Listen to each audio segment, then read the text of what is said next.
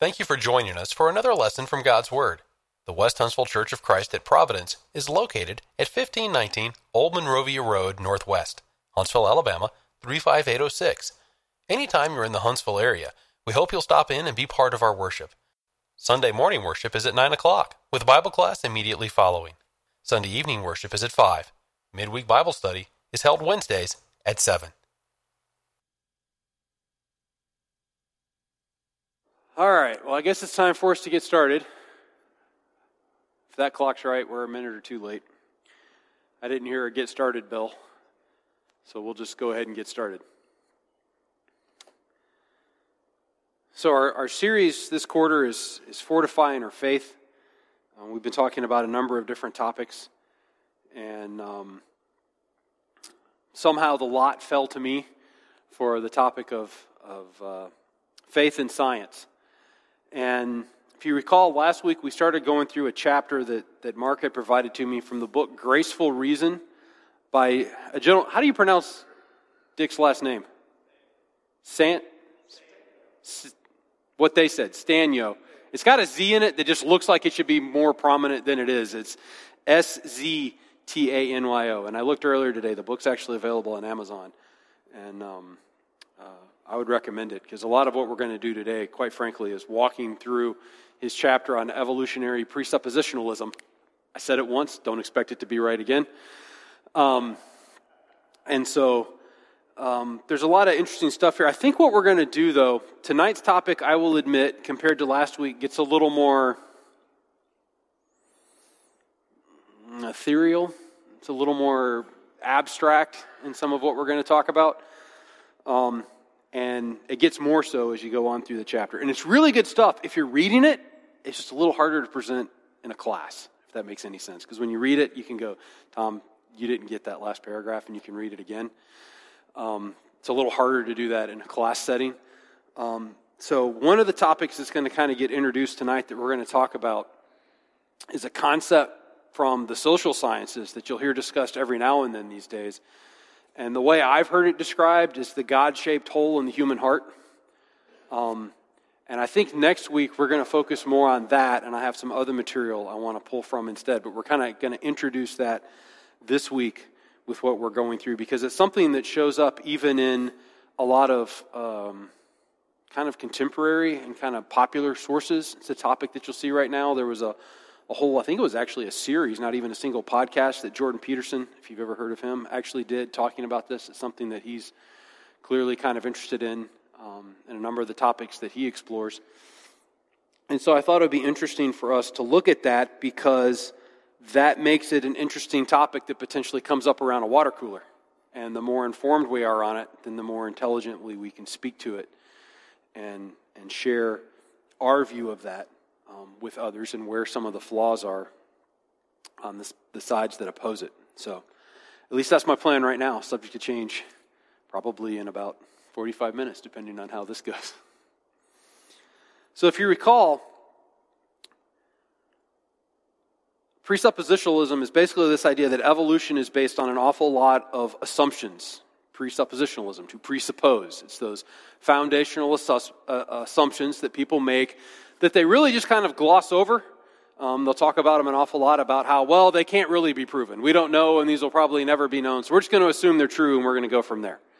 And then they'll come up with lots of other great theories, and it becomes sacrosanct or sacrilegious to ever go back and actually question those root assumptions upon which everything else is based.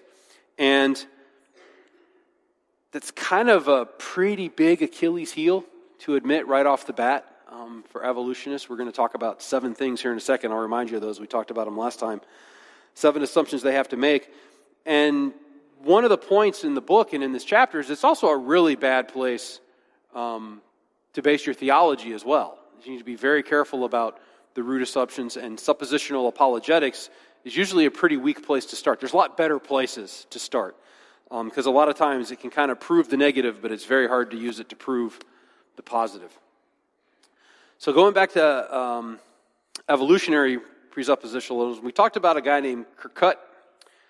He wrote a book called Implications of Evolution, and he mentions that there are 7 basic assumptions that are often not mentioned during discussions of evolution. Many evolutionists, by the way, which he is, and a supporter of, ignore the first 6 assumptions and only consider the 7th. And they are as follows. 1, the first assumption is that non-living things gave rise to living material, i.e. spontaneous generation occurred. The second one is that spontaneous generation occurred only once. It's just simply assumed. Third, viruses, bacteria, plants, and animals are all interrelated. Fourth, interesting they didn't list viruses, bacteria, plants, and animals. What's not included in that? Sorry, this just jumped out at me, so I'm really dangerously winging it here. But what's not in that list? Viruses, bacteria, plants, and animals are all interrelated. Fungus, spores, and molds are not in that list. The fourth assumption is that protozoa gave rise to metazoa, basically single-cell organisms gave rise to multi-cell organisms. Fifth, the assumption that the various invertebrate phyla are interrelated. The sixth assumption is that invertebrates gave rise to vertebrates. And the seventh is, this is the one that they will tend to refer to a little more, is the assumption that within the vertebrates, the fish gave rise to the amphibians gave rise to the reptiles to the birds and mammals. Sometimes this is expressed in other words, simply that amphibia and reptiles have a common ancestral stock. Interestingly, he then concedes and confesses that for the initial purposes of this discussion on evolution, I shall consider that the supporters of the theory of evolution, again, that this gentleman absolutely was an avid proponent of, hold that all 7 of these assumptions are valid and that these assumptions form the, quote, general theory of evolution. The first point I should like to make is that these 7 assumptions are, by their very nature, are not capable of experimental verification. They assume that a certain series of events has occurred in the past that gave rise to these things. So, basically, what is he saying? He's saying we're assuming that all of these assumptions are valid and occurred, and they're untestable, unprovable. Therefore, you have to accept them on faith. Right? Science, to a large extent, we're going to get into this some more tonight, has turned into, in many ways, a religion for the non-religious. Evolutionist John Maddox wrote in a scientific journal, one you might have heard of, it's called Nature, usually considered one of the most prestigious scientific journals. It's disappointing that the origin of the genetic code is still as obscure as the origin of life itself. Hold on. It's disappointing that the origin of the genetic code is still as obscure as the origin of life itself. But I thought we knew the origin of life. It was just laid out in those 7 assumptions as to where everything came from. There's an interesting contradiction you're going to see in a bunch of this we're going to look at the beginning, where on the one hand, they're willing to freely admit we know nothing, on the other hand go, but it happened just like this. Or we know kind of generally how it happened and it had to be like this, but we don't really know how it happened. They're saying both things at the same time. It's disappointing because they're not finding the answers they want. Exactly. I have a great passage you've read ahead. This gentleman must have bought the book. There's a great passage we're going to get to here in a minute that says exactly that, and it reads, it's basically an admission. We'll get to it. I don't want to get too far ahead of myself, but we'll get to it, where it basically reads where if I said that and replaced science with the Bible, I would be laughed at as an ignorant fool. Yet, it's basically a free admission that this is how science works. In a lecture series titled Origins of Life, Robert Hazen made this admission: the origin of life is a subject of immense complexity, and I have to tell you right up front, we don't know how it began. How can I tell you about the origin of life when we are so woefully ignorant of that history? Furthermore, he states with refreshing candor, that's what happens when you read, it doesn't sound right, with refreshing candor, this course focuses exclusively on the scientific approach to the questions of life's origin. In this lecture series, I make no assumption that life emerged from the basic raw materials through a sequence. I make an assumption that life emerged from the basic raw materials through a sequence of events that was completely consistent with the natural laws of chemistry and physics.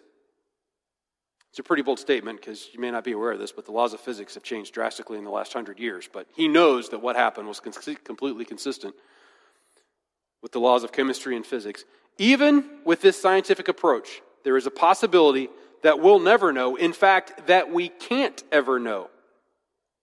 It is possible that life emerged by an almost infinitely improbable sequence of difficult chemical reactions. If life is the result of an infinitely improbable succession of chemical steps, then any scientific attempt to understand life's origin is doomed to failure. Such a succession could not be duplicated in a program of lab experiments.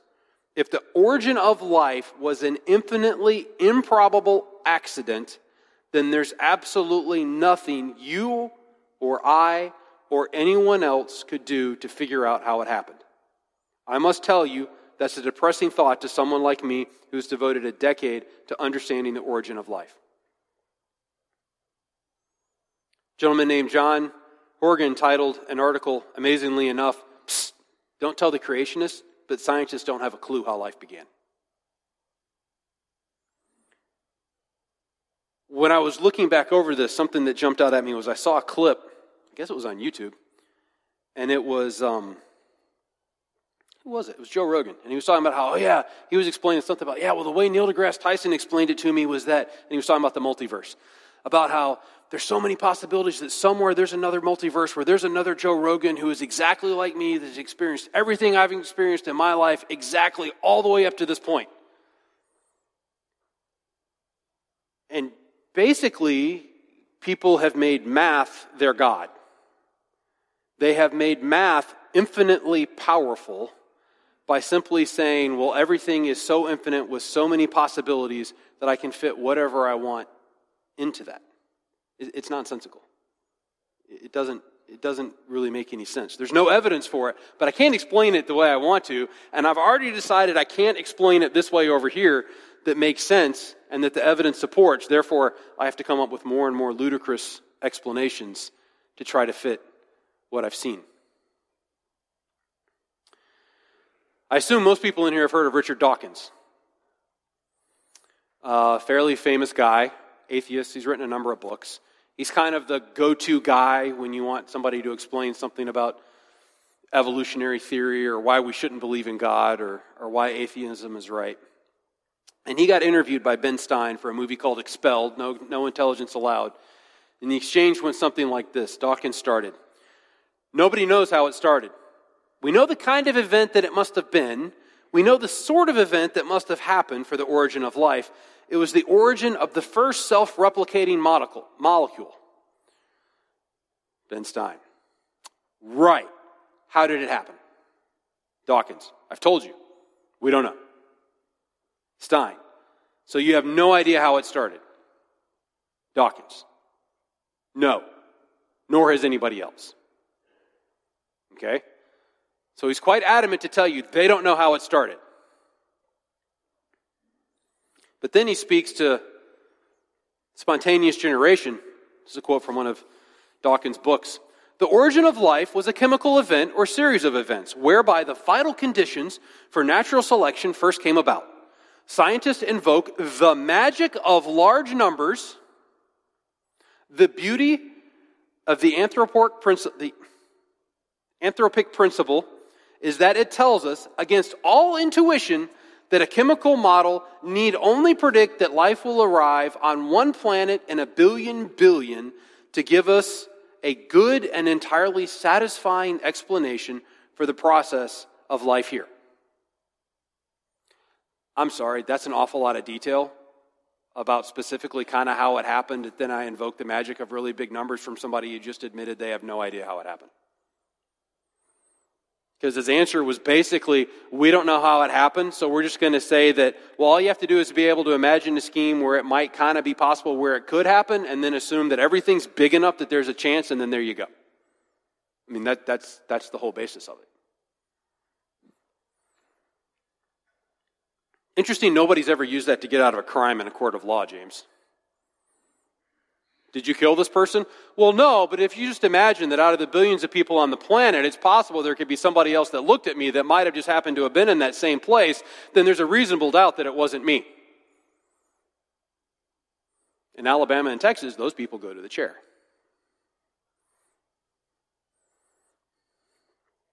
Dawkins goes on, once in a blue moon, the addressing system itself is changed. Chimpanzees have 24 pairs of chromosomes, and we only have 23.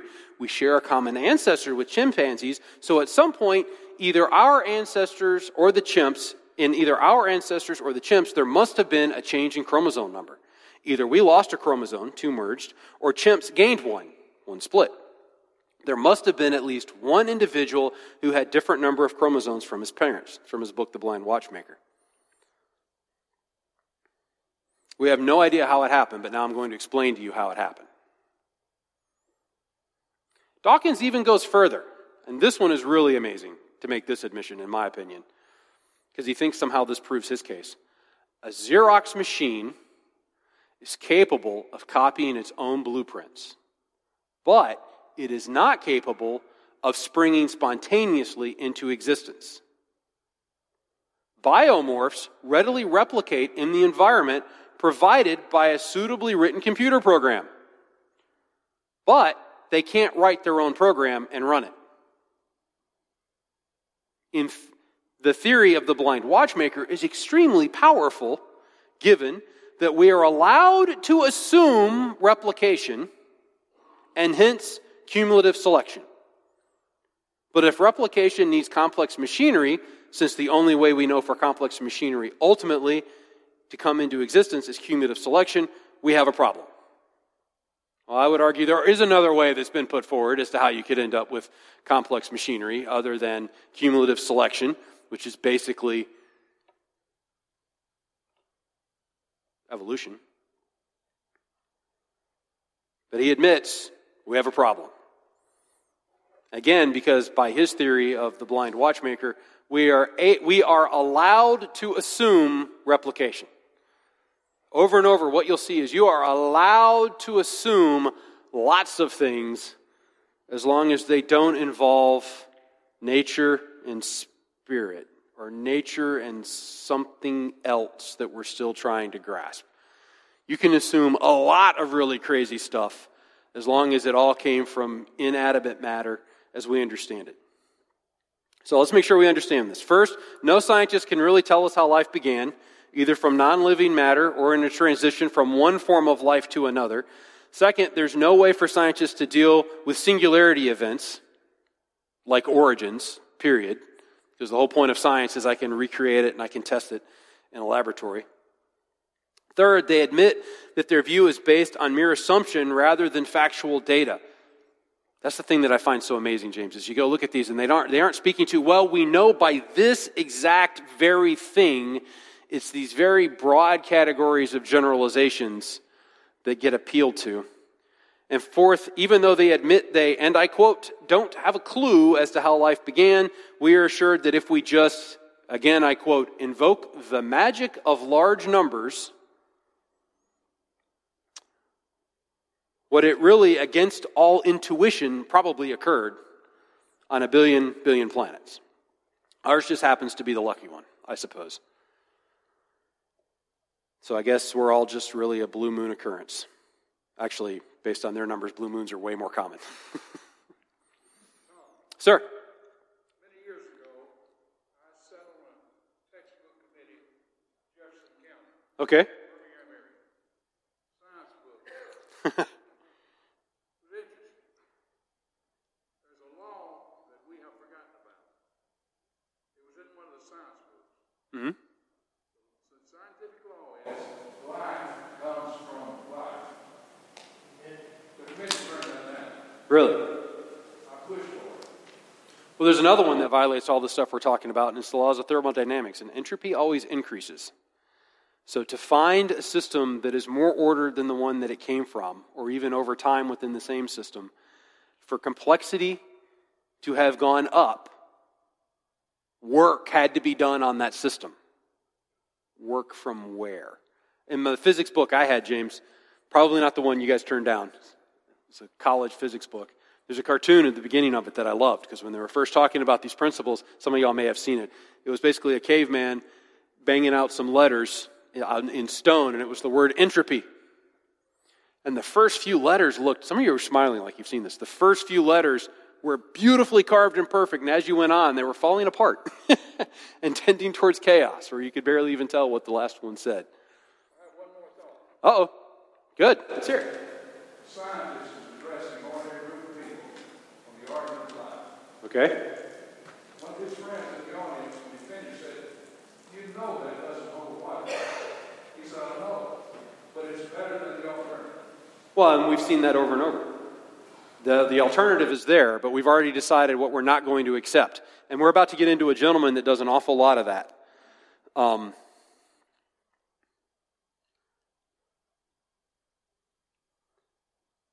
So it's interesting that we have all these people that admit that it's just kind of this dumb luck, this blue moon occurrence. But what are we supposed to make from the cry of science teachers parodying the party line that says evolution happens all the time? Because even according to Dawkins, it was this, well, everything lined up just right this one time, and out of a billion planets, you go find one place where it could have happened. So what is the definition of evolution? Is like, is it something or some species, a human, a plant, a moth, an algae or something adapting to a different environment? There's a bunch of different ways you can look at it. There's macro and micro. And so you have kind of the two things. One is, yes, very much that idea of adaptation to change in an environment where you see something slowly change over time. In some ways, you could argue that that's almost like, well, have you ever looked at a picture of a pug from the late 1800s? It looks nothing like the pugs we have today, right? So it's where they've basically, somehow in nature, there's this natural selection for a given trait or characteristic, and instead of having the pugs that almost look like normal dogs, back in the late 1800s, you have the pugs we have today. I have one problem with that from an evolutionary point of view. Pug's still a dog. And if I look at it, I still know that it's a dog. Nobody's ever adaptively bred a dog into I'll give you an easy one, a cat. Much less a single-cell organism into a multi-cell organism, into an invertebrate, into a vertebrate, into an amphibian, into a reptile, into a bird or a mammal.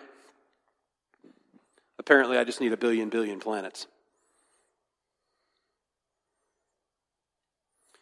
So, we have all these questions and act like this happens all the time, yet we find even Dawkins admitting the improbability, having to invoke the beauty, the magic of incredibly huge numbers.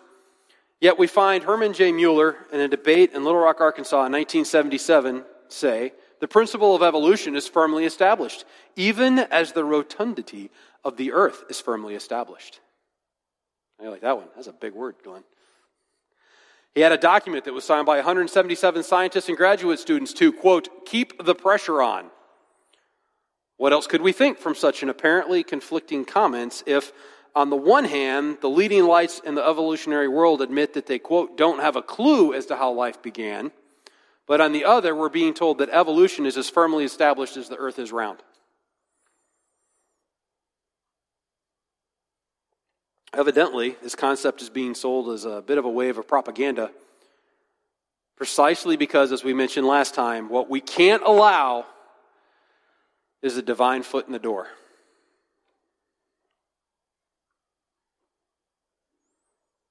Okay, so the question comes down to this. Why should I or anyone else simply accept or assume that your conclusions are correct? Those 7 tenets that you're starting with, why should I ever even assume those? And this is an interesting quote. It came from a person who sits as a very prestigious position at MIT named Boyce Ratzenberg, and he wrote this. At this point, it is necessary to reveal a little inside information about how scientists work. Something the textbooks don't usually tell you. The fact is that scientists are not really as objective and dispassionate in their work as they would like you to think. Most scientists, first, get their ideas about how the world works not through rigorously logical processes, but through hunches and wild guesses. As individuals, they often come to believe something they know to be true long before they assemble the hard evidence that will convince someone else that it is. Motivated by faith in his own ideas and a desire for acceptance by his peers, and do not underestimate that one, because who peer reviews all those journal articles in Nature and Science and Physics and every other magazine that's touted as truth?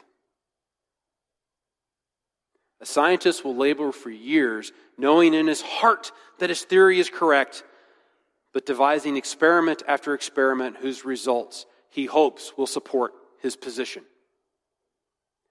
So, if I may myself invoke the mystery of large numbers, if I have enough scientists simply coming up with hunches and guesses and coming up with enough of their own experiments to try to support their own conclusions for their own sake, I would argue that eventually I could find enough of them that will find fellow people who agree with what they're saying to get to a point where they can go publish something as fact, so it ends up in a place like Nature as peer-reviewed and irrefutable because it's been reviewed by his peers, which, by the way, is part of what was just listed as one of his prime motivators. One of the reasons why I want to talk about the man-shaped hole in the human heart last week is because I listened to an interesting discussion a number of months ago now. I got to go re-listen to it this week. Talking about the huge replication problem, especially in the social sciences. We have lots of things that are being shoved in our face as truth and fact. It's shaping the public schools. It's shaping our colleges. And we're told, nope, this is true. We know it's right. Glenn talked about a bunch of it Sunday night. The problem is, by the definition of science, even natural science that we use today, it doesn't work. Because the whole point of science is if James and I have a theory, or if I have a theory and I do an experiment and I come up with a result that I think supports my theory, for that to be accepted, James needs to be able to take what I did and replicate it. But especially in the social sciences, there's a huge replication problem, where people are taking these supposedly social theories that have been done, and when they try to go do their own set of research to even validate what somebody else has done, they get completely different answers. Case in point, we all know that it's really important, especially with elementary kids and into junior high during those formative years, we need to make sure we support their self-esteem. Because what we don't want to do is we don't want to crush that self-esteem. Self-esteem is really important. We need to make sure everybody gets participation ribbon, because what we don't want to do is crush that self-esteem. And how many programs have you seen in schools and other places that are all about making sure we don't hurt anybody's feelings? Turns out the research that was put on, you'll never hear this probably in a Board of Education meeting, but all the research that was based on that led to that, it's been completely debunked. It was completely not replicatable, and there were serious flaws where, I know this is shocking, but as scientists, in their belief and zeal and desire to be accepted by their peers, came out with an experiment that was rather flawed and magically supported what they wanted to find.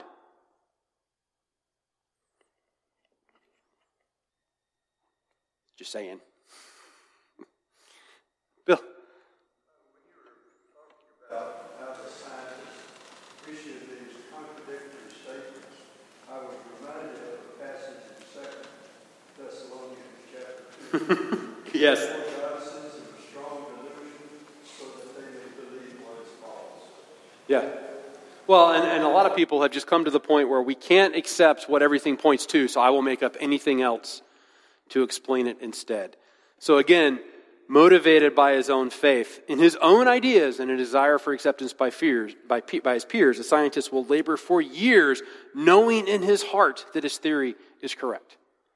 How can you claim to be objective when you're laboring for years to prove what you already know in your heart to be true?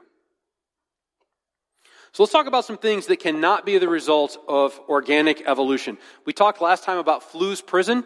A debate where this was presented was between a gentleman named Warren and a gentleman named Flu. I've been told by Glenn that he was there for that, and if you have any questions, he remembers every last aspect of it. And it's it's my story. I'll tell it how I want. No, interestingly enough, when but a wee lad, because he's not old enough to have been an old man, he was actually present at that debate. Flu's prison, one of the things that was made clear was that no one could explain how life came from non-living matter. It's also said that no one could rationally explain how consciousness emerged from non-conscious matter. All right, this is the part of our discussion you'll be happy to know that we're already 3/4 of our way through our time, because when you start talking about consciousness and non-conscious matter and abstract thought and the physical world, I'll admit, this is that section where it's way easier to read the paragraph and then go, okay, hold on, and then read the paragraph, and eventually you get through it. First, our intellectual sensibilities involves complex reasoning skills that include insights that cannot possibly be derived from matter. And even more surprisingly, they have absolutely nothing to do with the physical realm of energy and matter as we understand it. These are timeless principles like the idea of non-contradiction. I cannot simultaneously be here and not be here. Things like principle of causality. If I walk up in the woods and I find, I don't know, Glenn, you like doing woodworking. I walk up in the woods and I find a table saw. My first assumption is not, this table saw evolved from the material of the woods. It's, this table saw belongs to somebody. Right? Simple principle of causality, cause and effect. These insights are known with absolute certainty as concepts. Unless you get on some of the weird fringes where I really want to deny God and I really start making up stuff. We'll talk about a little of that. So let's start by considering abstract concepts like ideas, oughtness. So a couple of gentlemen wrote a book called The Mind-Maker Argument. And they made this following comment. The mind-maker argument begins with a fact. We can grasp instantiable characteristics or universals, as they're usually called. Suppose for a second that you think of a neuron. In grasping this complex thought, you grasp the constituent concept of a neuron. Right? What's a neuron? It's a brain cell. It's a neuron. It's what makes up our brains and controls our muscles. The characteristic of a neuron is instantiable, right? There can be more than one neuron. Neuron is the abstract idea. There can be more than one instance of a neuron. The important point of an argument is that unlike a particular instance of a neuron, like the ones in my head that hopefully I'm using right now,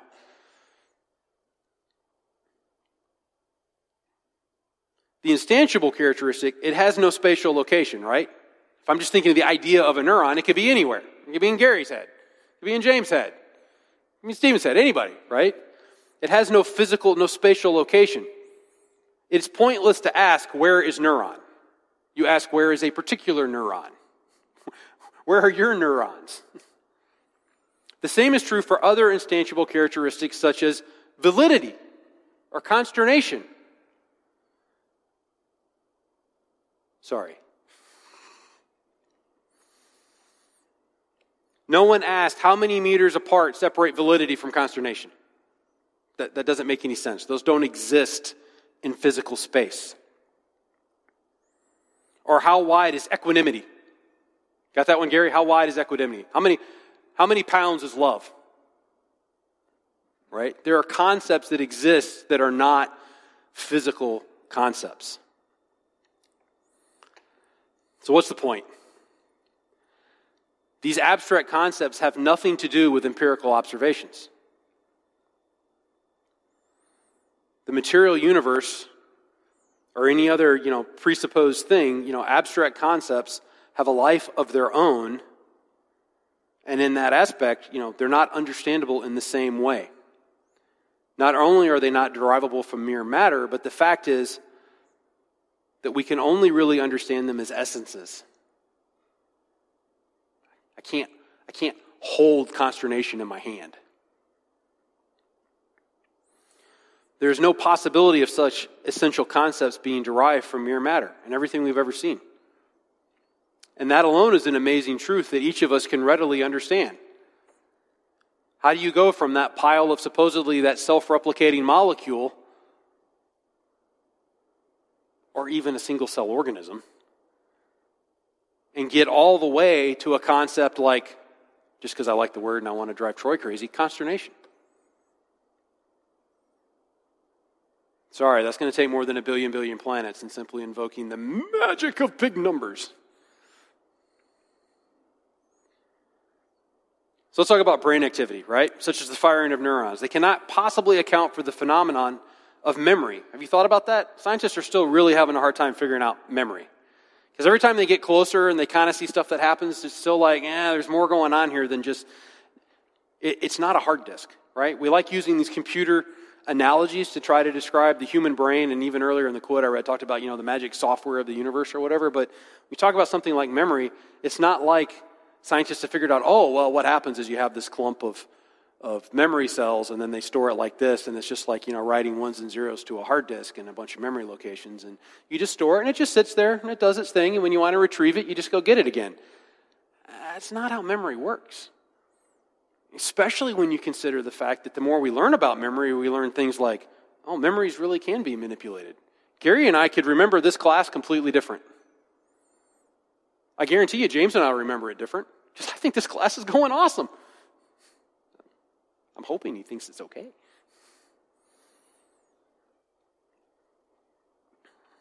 We know that there's stuff that goes on in memory that transcends the merely physical. When we remember events in the past and recreate them, somehow in our conscious gaze, we're aware of the fact that something more than physical is occurring and taking place. Moreover, when we formulate plans and goals for future events, we are aware that we can somehow control certain aspects of that future event by free choice. How can consciousness of the past or the future be accounted for by supposedly mere physical processes that are occurring in the present? If I'm literally nothing but a bunch of really complicated chemical reactions that are going on right now, how do I account for stuff in the past? All right, well, maybe you could try to tell me there's some memory effect or something that lingers in there through some incredibly complicated process, but how do you account for things in the future? And we're not talking about necessarily abstract things, but general concepts, I'd rather go this way or that way. It reminded me when I was reading this, just to continue boring you, of a concept when I was in school. I'm an electrical engineer, of causal systems, causal and non-causal systems, which are two different types of systems, and you can only implement one of them, because one of them, I have to know what's happening in the future. To be able to come up with my answer right now, I might need a bunch of data points that are everything I know now and what's in the past. But if I also need to know stuff in the future, I can't build that system. And there's entire classes you can take on how to turn non-causal, because mathematically I can do that. But in the real world, I can't. And so there's all kinds of tools and tricks to turn non-causal systems into causal systems. I'll do stuff in a computer like, I'll just buffer it, and I'll make that decision once I know what those next few samples are. And then I'll do the math. Which is not really like knowing the future, it's just waiting to make a decision.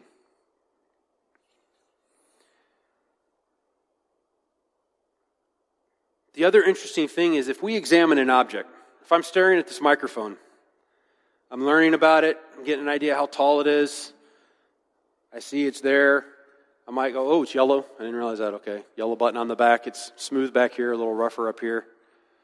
I have now perceived this object and understood about it. I've taken in an awful lot of information about it. It's shiny. I can see a really distorted version of myself in it. I know what that picture looks like. I haven't gotten any heavier. It hasn't actually affected me physically. But I now know more about it, can make decisions based on it. I can decide when I walk over here in the future, even if I'm not looking at it, to make sure I don't run into it.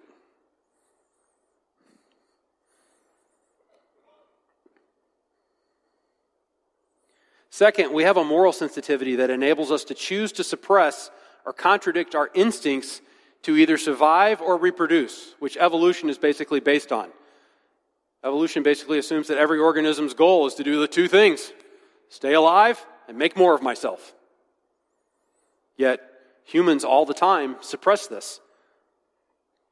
Think of people who act to save others. Here's a great example. In 1982, there was Air Florida Flight 90, ended up in the Potomac River.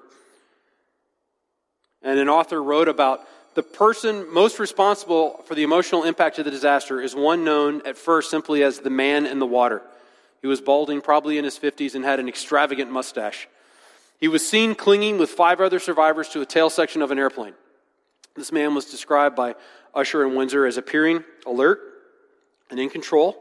Every time they lowered a lifeline or float ring to him, he passed it on to another of the passengers. In a mass casualty, you'll find people like him, said Windsor, but I've never seen one with that commitment. When the helicopter came back for him, the man was gone. He had gone under. His selflessness was one reason why the story held national attention. His anonymity was another. But what accounts for his sort of heroism? Right? Where does this sense of ethics come from that says, hey, I'm okay right now, let's make sure these other people are okay, and then I'll worry about me? There's no reason for that to exist in nature. If my two goals are to survive and reproduce, he acted counter to both of those. His actions did nothing to further either of those. Stories like this, we hear about them all the time, and these things occur due to a sense of oughtness possessed by human beings.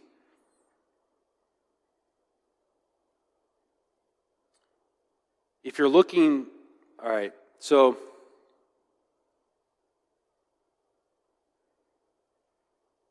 there's no way to explain for these obligatory notions from the physical sciences themselves. In fact, what we learn from other animals is how unique that is. Now, you'll see an awful lot of stretching and bending and trying to explain things that people observe in other animal groups as, oh, look, that's the exact same thing. It's never exactly the same thing, right? It's always an attempt to try to come up with a way to explain it. But if you look at it closely, it's never quite the same thing. It's never a deliberate, intentional action of whatever that other animal was that got eaten instead. I don't know about you, I've yet to see the film where the zebra walks out and says, here, eat me so everyone else can live.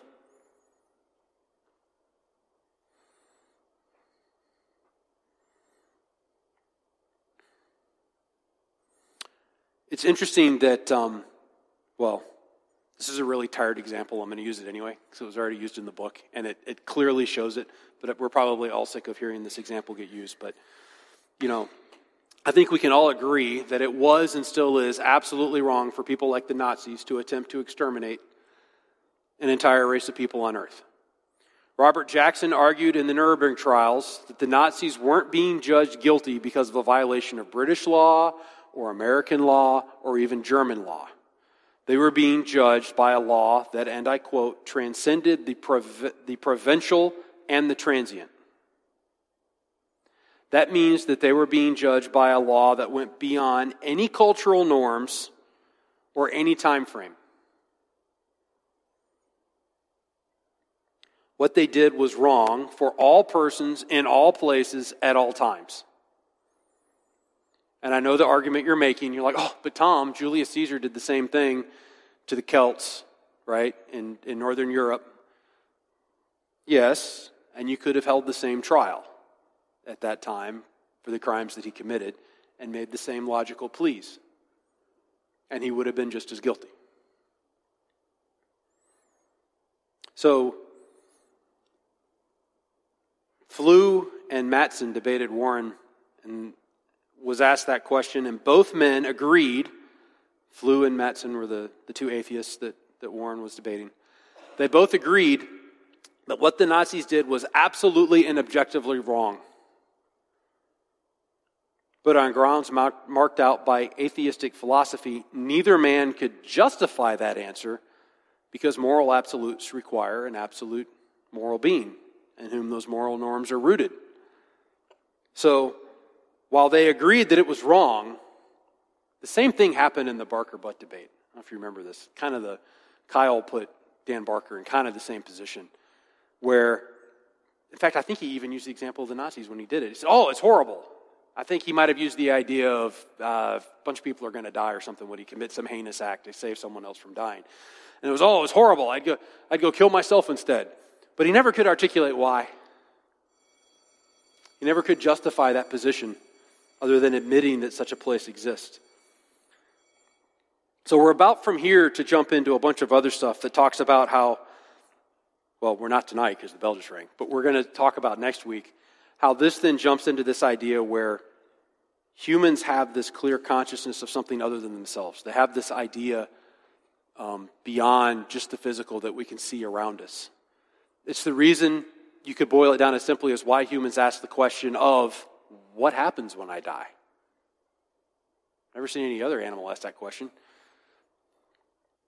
Nor do they seem to be particularly bothered by it. But we're going to go from that, and we're going to look at some of these other things that are there. We'll probably start with a little more of this. There's some great stuff from C.S. Lewis with some questions that he posed, and then we'll go on from there. And I'd like to thank you all for proving me wrong. Far fewer of you fell asleep than I expected, so thank you. We hope you have enjoyed this lesson from God's Word. If you would like to continue your study of New Testament Christianity, please send your name and address to World Bible School, West Huntsville Church of Christ, 1519 Old Monrovia Road Northwest, Huntsville, Alabama, 35806. Or if you prefer, send your name and address by email to wbs@westhuntsville.org.